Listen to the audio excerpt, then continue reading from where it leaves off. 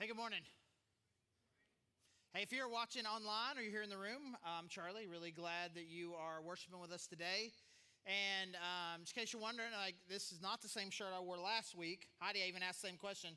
She's like, is this the same shirt I wore last week? He's like, no, it's a different one. I have plenty of them. Anyway, as long as there's a win streak going with the basketball team, you can be assured that I'm going to be wearing this. Gets to double digits. I'll bring out the red pants again. It'll be a great day for all of us. We're starting a new series today. It's on relationships. And normally, when we do a relationship series, typically around marriages, families, those kinds of things. But, in the fall, we did a class that was on sex and sexuality, which obviously had a significant focus around marriage relationships. And so we're kind of changing it a little bit here and just kind of really talking a lot more just about relationships in general, the way that we love each other, our friendships, just kind of who we are and the way that we just generally interact with everybody. And so just kind of our relationships in a very broad sense. We'll be doing that over the next 5 weeks. I think it's going to be a really good series. Encourage you guys to keep coming back to that. Just talking about what does it really mean to love and how do we love well, and what is it when Jesus says for us to love each other well, what does that mean? And so this question, as I've been thinking about this particular sermon, kind of what's been prepping this for me, the question that's kind of been in my head that I think can kind of set the stage for today, and really I think for the whole series, is when people really get to kind of peek behind the scenes in your life, in your family's lives, in your relationships, what are they really going to see? Now, I think that by and large, we as a church, we're pretty good at not being particularly fake on Sundays. But at the same time, and we're all still just kind of putting on our best face here. I mean, there's your public face of who it is you're trying to be. You're trying to be your best version of yourself when you're out in public, and there's no shame in that. It's not necessarily being fake. But then there's kind of who you are everywhere. It's who you are in private with your family or just your close friends. Like, who are you? What will people see if they got to really peek behind the curtain? Now, in our family in particular, we got our own little quirks our family does. But one of the things that kind of comes up a lot is that and when we're all together for dinner or whatever, there's a lot of pressure to be funny, right? Who gets to be funny? Like, who's getting the most laughs? Who's kind of controlling the laughter kind of deal? Who's telling the best jokes? There's a lot of pressure, and our older girls have talked about this before. It's like, man, sometimes I just feel like all this pressure. I got to be funny, and then I feel like I'm not being very funny and all these things. But then they all said, and then our oldest, Maylee, she was the first one to say it. Said, but I realized something the other day, Dad. Like in my friend group, I'm the funny one. Like I don't ever feel like I'm the funny one here, but my friend group, I'm the funny one. And then Lauren said the same thing. We kind of all realized that that's just kind of what we are. And then I saw this tweet the other day that said, if you talk to your kids with sarcasm, you're going to raise sarcastic kids. And I didn't know if I was supposed to feel embarrassed when I read that. I don't know if I was supposed to feel pride, but I was like, yeah, that's pretty much it. That's what I have. And for those of you guys who are around for this, I mean, Lauren, our middle, she's 21 now. But when there was a time she was running around here. She was just 10, 11, 12 years old, a kid, right? And there's lots of stories like this, but one in particular really kind of sits out. I don't really remember all the details, but I remember it was Cass, our worship pastor. He was talking to Lauren, and I don't remember exactly what it was. She was wearing some shoes or a hat or something like that, and he drew some attention to her and was teasing her about it, the way that you do. Oh, I like your hat, something like that, right? So he goes, oh, yeah, I really like those shoes. Nice shoes. And he goes, nice face. Right? And he's like, man, kids, like, he comes up to me, he's like, most kids kind of giggle, they kind of put their head down. It's like, she cut me. I'm like, yeah, she will cut you. You need to be careful. And some of y'all didn't learn the lesson. Because now there's another one running around. She's 10, right? She's running around. You think, it's a kid. She will cut you. She just will. And I said this, right? And this is second service. You guys don't know. We have an earlier service. I had two people come up to me after the first service, like, yeah, you won't believe this story. And then they tell me this story about something Layla said. I mean, I can't tell that story. But you just got to know. I'm saying, be careful. And so we have a lot of fun. We use a lot of humor. And I hope that if you experience this as a family, you'll just kind of experience. I mean, this is a fun group. I think they love each other well. They enjoy being together. What about you? If I were to follow you around and see what you're like with your family, what you're like with your friends, what you're like in your small group, what you hear on Sunday morning, what would people see? There's a passage that we're going to be looking at today. Jesus is talking to his followers where he's essentially kind of setting up, and you see several different passages like this, where Jesus is kind of setting up for them what he wants them to be about when he's not around. Like the kind of the characteristics, the things that he wants them to be doing, the kind of characteristics that he wants them to have. Hey, you're my followers. This is what I want you to look like. Because here's the deal. For them, for Jesus, for like the disciples, following Jesus was a very literal event. Jesus was here, so I'm here. And now Jesus went over here. And so I followed him over here. And like they followed him. And like I'm gonna go where he goes. And if he's doing something, I'll do it or help him do it. It was very literal. But following Jesus when Jesus isn't here anymore, something very new to them. Again, for those of us here who follow Jesus, I mean, that's all we know.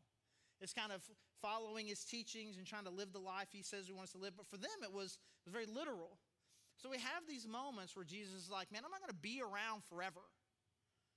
And here's what I want you to be about. And we find one of these passages in John chapter 13, starting in verse 31. When he was gone, Jesus said, now the Son of Man is glorified, and God is glorified in him. If God is glorified in him, God will glorify the Son in himself and will glorify him at once. My children, I will be with you only a little longer. You will look for me, and just as I told the Jews, so I tell you now, where I am going, you cannot come. And so maybe there's parts of that are confusing. You may look at that and think maybe really actually all of that is quite confusing. So we have this word glorified, just kind of this, think about glorified as just kind of shining brightly, right? Just internally, externally, just kind of with your character and who you are, just kind of being exalted, worship, just kind of shining in some way. And so Jesus is saying, he's like, because of who I am as the Son of God, and here also kind of referring to himself, Son of Man, which is kind of referencing some prophecies. Basically, it's this Messiah, Son of God figure. I'm glorified, like I kind of shine, and God and the Father kind of recognizes this because of who I am. He kind of shines a little brighter. And there's going to come this time when this is all just going to happen in a big way, because I had to, I don't know, for lack of a better word, kind of repress some of that to kind of just be a regular human here. But when I get back to heaven, there's kind of be just kind of this even bigger shining, this glorification, and it's coming. And so he's essentially, in a fairly, again, a mildly confusing way, he's kind of setting this up. And then he tries to say it something a little more directly in verse 33. He's like, I'm not going to, you guys know I'm not going to be here forever. I'm not going to be here for a little while longer. Jesus knew he was about to die. And I said this to the Jews before, I'm going to say it to you. I'm about to go someplace, and you're not going to be able to follow. So again, he's kind of setting this up like what I said, is like, what's it going to look like for you when you can't literally follow you anymore? And a little bit later, in kind of some dialogue that we're not get to in this passage, they kind of say, man, you can tell they're confused. Yeah, they're just kind of as confused about this sometimes as we are, which I think can be encouraging for us. It's like they were kind of a little confused about what he was saying too. He's like, where are you going? Where are you going? I mean, like, we followed you a lot of places. Where are you going when you think we can't go? And, Jesus trying to get a little more direct with them. Like, where I'm going, like, I'm here, but eventually I'm going to go someplace you can't go. You'll come later. He's still just a lot of death euphemisms here, but essentially he's describing, I'm going to die, and you're going to still be here. And you'll join me later. I'm going to prepare a place for you, and I'll make sure that you get to come be a part of this. But in the meantime, you're going to be here without me. So then his conclusion to this idea, okay, I'm not going to be here. Here's what I need you to be about. Verse 34. A new command I give you, love one another. As I have loved you, so you must love one another. By this, everyone will know that you are my disciples if you love one another. So you got this phrase that kind of jumps out in a very short period of time. He says it 3 times. See it over and over again. Love one another. Love one another. I want you to love one another. People are going to know you're my disciples if you love one another. I loved you, so you should love one another. He says it over and over again. So that's this idea that we're drawn to. This is what he says. As I have loved you, love one another. This is how people are going to know that you're my disciples, if you love one another. So that's obviously the focal point of what Jesus is trying to communicate to us. We're going to do a little group Bible study here. I'm going to read this again, but there's something else about this command, these 2 verses, that I think that really stand out, and we'll see if we notice it and any of us have the courage to say it out loud. I'll try to even give you a hint. A new command I give you, love one another. As I have loved you, so you must love one another. By this, everyone will know that you are my disciples if you love one another. There's a particular idea, a particular word in there that really kind of stands out. And honestly, when I look at it, it doesn't really make a whole lot of sense. Anybody catch it? Just one word. New. New? A new command? A new command. Man, like the Bible's full of this, right? In fact, Jesus already told them to love already. In fact, Jesus was asked what the greatest commands in all the Scripture were. And he says, well, that's actually 2. Love the God with your heart, soul, mind, and strength, and love your neighbor as yourself. He said this before. Jesus has given the command to love before. And he says it is, in fact, the second most significant command in all of Scripture. And so then he says, I got a new command for you, love. And you're like, bro, that ain't new. And I think it's important for us as we are reading the Bible, especially when we read stories, we're reading kind of, especially Jesus' teaching, there's always going to be these moments where you're going to be kind of like, okay, that doesn't make sense. Maybe or maybe you hear some stories like, I don't like that. And there's something about it that is a little unsettling or is confusing. And I think we've been trained a little bit to feel bad about that. Like you're not supposed to talk back to the Bible. It's like, it's the Bible. It's the Bible. I can't talk about it. It's the Bible. But honestly, these things that kind of stand out, they're features, not bugs. Not a problem with you. It's a feature. It's a design in his teaching. A new command I give to you. You're expecting him to say something very new, but what he doesn't say is not very new. He's supposed to love. But if he hadn't said that, we probably would have heard what he said is like, hey, love your neighbor as yourself. Just love people. But he's like, a new command I give to you. Now we slow down a little bit. What is it about this? The question you have to ask, what's new? Like what's new about this? I don't know. And so we stop and we slow down. A new command I give you, love one another. As I have loved you, you must love one another. By this, everyone will know you're my disciples if you love one another. There's a couple of things that I think that are different about this, about the way that he says we should love one another, than maybe the other commands. Something about this that makes this new, that makes it a little fresh. And the first one, I think, is the fact that he uses himself as the example. So Jesus as the example, that's something different about it. It's not just love your neighbor as yourself. It's you as I have loved you, love one another. And so when you think about love your neighbor as yourself, there's something just kind of self-focused about that. Hey, you think about the way that you think about yourself and think about others the same way. Or even the do unto others as you would have them do unto you. There's kind of this, not a selfish kind of love, but kind of a self-interest, self-focused kind of thing where it's like, I think about me, and I think about the way that I love, the way that I want to be loved, and I'm going to try to love that way. But Jesus is saying, let's take you out of it. It's not about you being the best version of you or loving the way that you want to be loved or loving the way that, loving others the way you love yourself. I want you to love people the way that I love people. In fact, I want you to think about the way that I have loved you. And the way that I have loved you, that's how I want you to love each other. So I'm sure in this moment, it gave them some pause. And I'm sure months later, after Jesus' death and his sacrifice that was for everyone, sacrificing his life for them and the torture and what he went through, they're thinking about this. I mean, what does it mean? Like, what does it mean, Jesus, how did Jesus love us? The first word that comes to mind is it was sacrificial. He fully gave of himself. He sacrificed himself. He gave up the things that were very often seemingly in his own best interest, the things that he wanted that would have seemingly been better for him in order to meet the needs of people around him. There was a sacrifice to it. And I think it's important. We see this in Ephesians, we see it in Philippians. As Paul is describing the love of Jesus, this idea of, I'm going to give up the things that I want in order to meet the needs of the people that God has put around me. And when we do that for each other, we're doing the thing that Jesus did. He sacrificed and he's meeting people's needs. When he saw physical needs, he was a healer. He was a feeder of people. He brought water to people. He brought hope to people who were hurting. He met people right where they were.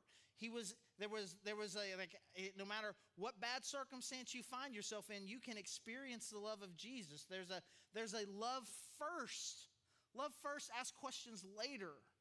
No matter how bad the person was, there was this sacrifice, I want to love you, I want to help you kind of mentality. But also part of the way that Jesus loved you, he was going to love you. You were going to get better. You were just going to get better with Jesus' love around you.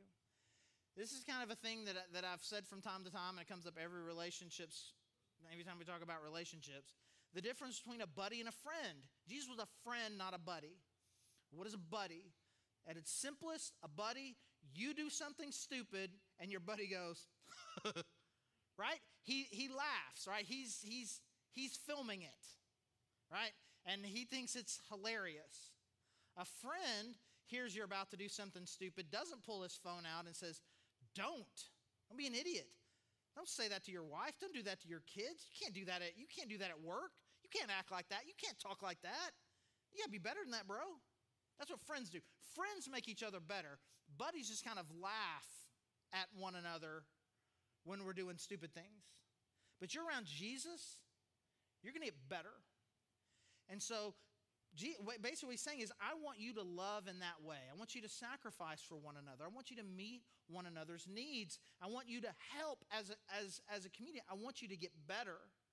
And I think this points to the second thing that I think that is new about this command. Jesus is the example, but it's focused on community. This is a plural command, and that matters. It really matters is what he's saying. When I say, love your neighbor as yourself, I'm like, hey, you. You all need to love your neighbor the way that you love yourself. This is an individual command. We can give it collectively. Hey, we're all here. Here's what all of you individually need to do. You need to go out and love your neighbor as yourself. This is a group command. Hey, you, all of you, love one another. This is a community. This is what he is saying that we want to do. These are the type of people that you need to be. This is not about you doing the right thing so that you can be a better person. This is about the type of community that Jesus is wanting us to build. This is who, as his people, he's wanting us to be. We are people who love one another. It is a constant giving. It is a collective thing. And again, what he's about to say next, it's going to be the thing that needs to define us as God's people. And he continues on, he says this, by this everyone will know that you are my disciples. So essentially what we have here is this idea. This is how we will be identified with Jesus. Now, for the next 4 weeks, we're going to spend a lot of time talking about what this love looks like. We're going to talk about some of the struggles that we have to love other people well. We're going to talk about some of the more difficult circumstances that we may find ourselves in, where it's more difficult to love somebody. We're talking about how we can kind of overcome those, how we can love people well in bad times, and bad times that happen to them, bad times that they create for themselves. And we just kind of figure out a way to kind of love one another well. We're going to spend a lot of time talking about that. Jesus kind of set this up here. This is the defining characteristic. Love one another. And so in order for us to really understand that, we need to go deep into that idea. What does Jesus mean by love? What does it mean to love one another? And we're going to do that for 4 weeks. But in this moment, as we kind of set the stage for this series, I think it's important for us to have a moment of reflection about what he's saying right here. This is how people are going to know. Is that a Jesus person or not? Like, I step into their space. I step into their world. I walk into their small group, their Bible study, their Sunday morning meeting, their family, their gathering of friends. They're all hanging out. I step in. I don't even know what's going on here. I step in. I say, wow, that is a lot of love that's happening. Those must be Jesus's people. And so what he's saying is, if you want the world to know that you are associated with me, then they'll know that by the way you love each other. Had an interesting, cool opportunity this week. The family has been a part of our church for quite some time. The Ivies, Britt and Z Ivy, they're moving to California. She's taking another job there. She's taking a job there on Monday, and Z is going to be working with some ministries that help people who are currently struggling with homelessness. And it's a really cool deal, and she was telling me about it. She's really excited and just kind of feels like that we as a church, we've kind of launched them out, which is a really cool deal. And I was at this thing on Wednesday. She works at the CMM, which is this missions organization. I need to pause here for a second and rant about something just briefly. She used to be here on staff at the church as our bookkeeper, our finance director. And what happens is, and this happens all the time, we need to finance somebody to do our finances. It's like, hey, we'll train you. You don't need any experience as long as you kind of, respectable person and understand how to use the computer. We can train you, can do it. And then what happens is they work here for a little bit, and then some other group that can pay real money is looking for an experienced person to do their finances, and boop, they're gone, right? So it happened with Britt. It's happened many times. It's fine. I'm only a little bitter. Anyway, so she's been doing this for the CMM, which is great. We love it. We love what she's doing. Only jokes. And so they're having this thing on Wednesday morning for her to kind of thank her and to kind of to send her off. And they're having this share time, and they're all going around. And I'm telling you, almost every person said, man, we love Britt so much. She's so funny and sarcastic. And the next one, oh, she's funny and sarcastic. She's funny and sarcastic. Funny. Everybody just kept describing her as funny and sarcastic. And I began to think, it's like, she was on our staff for quite a few years. I would have described her as the quiet one. I was like, oh, well, this is just what we send out. Our quiet one is your funny and sarcastic one. That's just kind of our staff vibe, right? You may not feel like the funny and sarcastic one here at the staff meeting, but we launch you out to some others. Hey man, you're funny, sarcastic, right? It's great. It's great. It's kind of who we are. It's kind of, again, it's just, there's a common denominator here between this story I'll tell you about our staff and I'll tell you about our family. You figure it out yourself. So it's like that's a Grove person. That's a Lofton. There's a characteristic. Now, Jesus is saying that there is one characteristic that needs to define us. And when you go out, when you live your life and they see you, they'll know that you're mine. And they'll know that you're mine by the way that you love each other. Now, if this is what Jesus is saying, this is how everyone will know that you're my disciples, if you love one another. We're really only left, I think, with one very, very important question. How are we doing? How are we doing? Jesus says this is going to be the marker to decide whether or not we are Jesus' people or not, by the way that we love each other. How are we doing? That may feel like maybe I'm asking that rhetorically. I'm really not. I mean, I really want this to kind of be a deep, thoughtful moment for us. To ask the question, are we doing, as people who say that we follow Jesus, are we doing a good job of identifying ourselves to the non-Jesus people by the way that we love? And so as you think about this question, I kind of want us to think about it in three different ways. We'll start big and go small. And the first one will be big picture, capital C church, all churches everywhere, Christians as a whole. Christians, you believe that Christians in this world, in this moment, have a reputation with non-Christians as being, man, you hang around them, man, their love, man, there's just a lot of love there. So much kindness and sacrificial love. You just walk in there, and that is the thing that you feel. Do you believe that is our reputation? Now, maybe it feels a little rhetorical. I think the answer to that question is no. I do not think that that is how we have been defined. I don't think that is what people think of when they think of American Christians, and we have to own our part of that. We can get in our private little groups all we want to and rant about the world and, well, it's a problem. It's a problem the way they're decay and they don't see and no. Show them then. It's your it's our responsibility to show them, but it's not what we're doing. I hear about this way too often. And then finally I'm not trying to be cool by using this word, I saw a meme this week. And it was this group, it was just a people worshiping at church. And basically what it said was, this is the same group of people that in about 30 minutes about to chew out an 18-year-old waitress. And you want to comment on that, right? How dare you say something true out loud? You know, our neighbors here, when I first met with them several years ago to figure out, hey, I noticed you guys are closed on Sunday. Are you guys ever open on Sunday? Because the parking situation. No. We're not. We're closed on Sunday. We'll always be closed on Sunday. Do you want to know why? And I think in that moment, I knew the answer was no, that I didn't want to know why. Because the way she said, you want to know why? Yes. And she was like, because Sunday lunch is the worst. It's the absolute worst. They're horrible tippers, and they're incredibly rude to our staff. Church people trying to serve them in restaurants, it's the worst. And so we got to be closed someday. Might as well be closed on the day where the worst people come.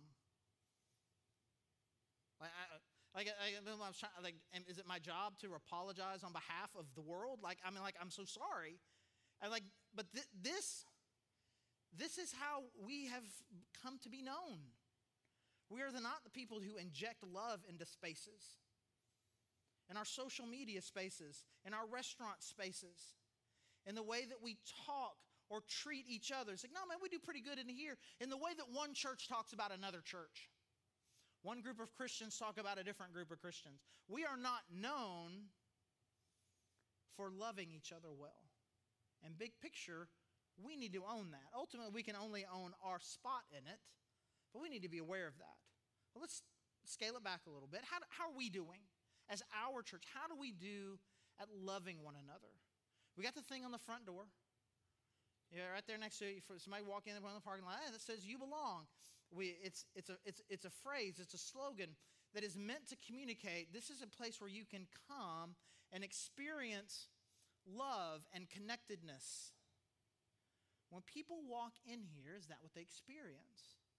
Do we define ourselves well as that? Like someone, I say this all the time, like there's always somebody new. And right now, even in this moment, there is someone here who is at a minimum having only maybe their second or third experience. Some people here probably having their very first experience of what it means to be here. And like, what are these people, what are they like? Is